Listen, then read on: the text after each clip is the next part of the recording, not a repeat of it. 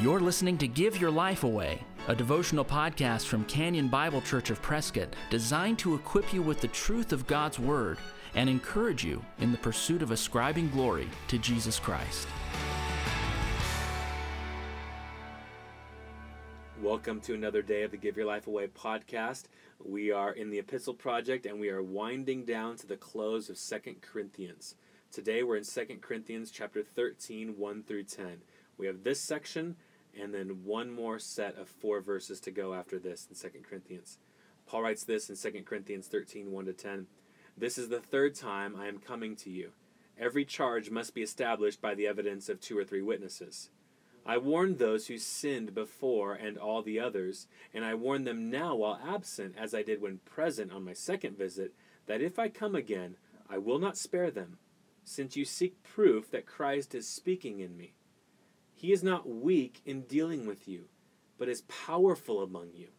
For he was crucified in weakness, but lives by the power of God.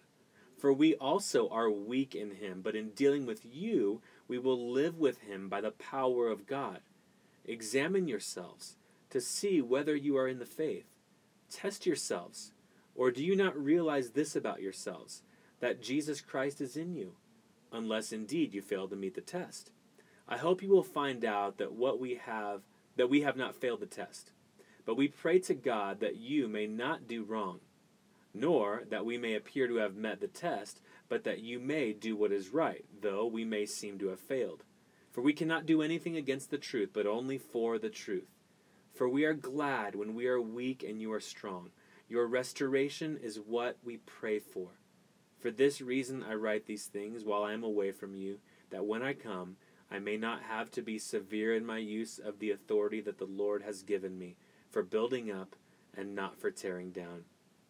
Paul's basically telling the Corinthians, if you accept the difficult and challenging and bold things that I'm saying to you, you will prove to be ones who are in Christ. You will prove that Christ is in you.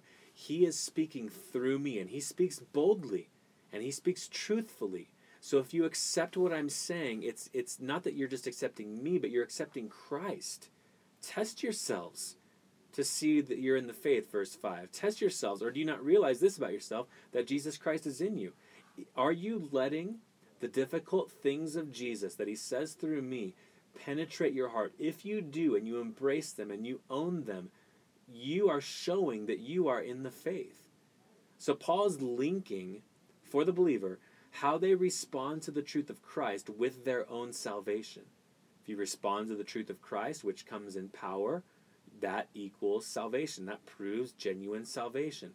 But if you hear the word of God and you constantly kick against it, or you constantly don't accept it, it may in fact mean that you are not in Christ. You're not in the faith. So there's a big problem here with the Corinthians if they don't accept what Paul is teaching them. And there is great encouragement if they do. They realize this isn't always easy to hear. Paul's letters aren't always easy to hear, but we need to accept them because we know they're from Christ. Similarly, in today's church, when a person hears a sermon that is truthful from the Word of God, feel conviction and own that conviction as if Christ directly were speaking to them. When they own that, that's a great proof of salvation. That is good news. When someone says, I'm convicted, I know I need to change, I know I need to repent, I know I need to respond to the powerful Word of God. That's a great place to be.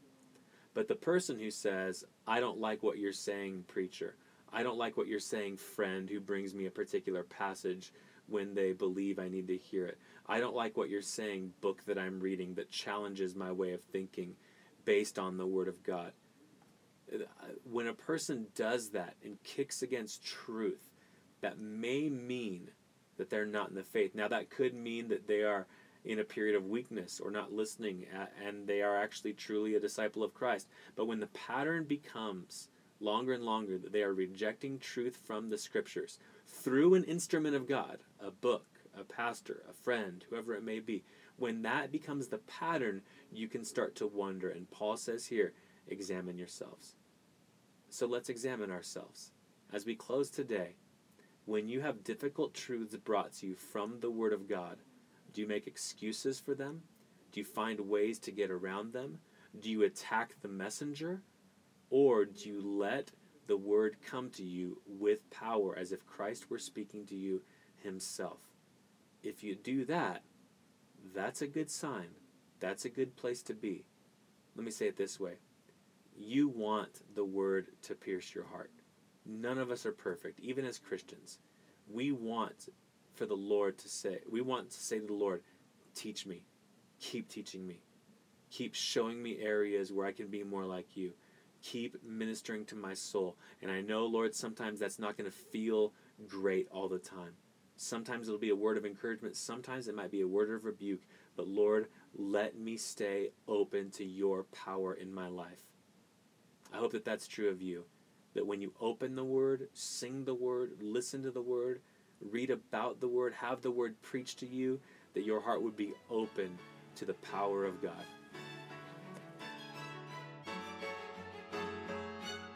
If you've been encouraged by the Give Your Life Away podcast, please share it with a friend. And if you'd like to get in touch with us, you'll find us online at canyonprescott.org. Thanks for listening. Join us next time for Give Your Life Away. We are alive in Christ.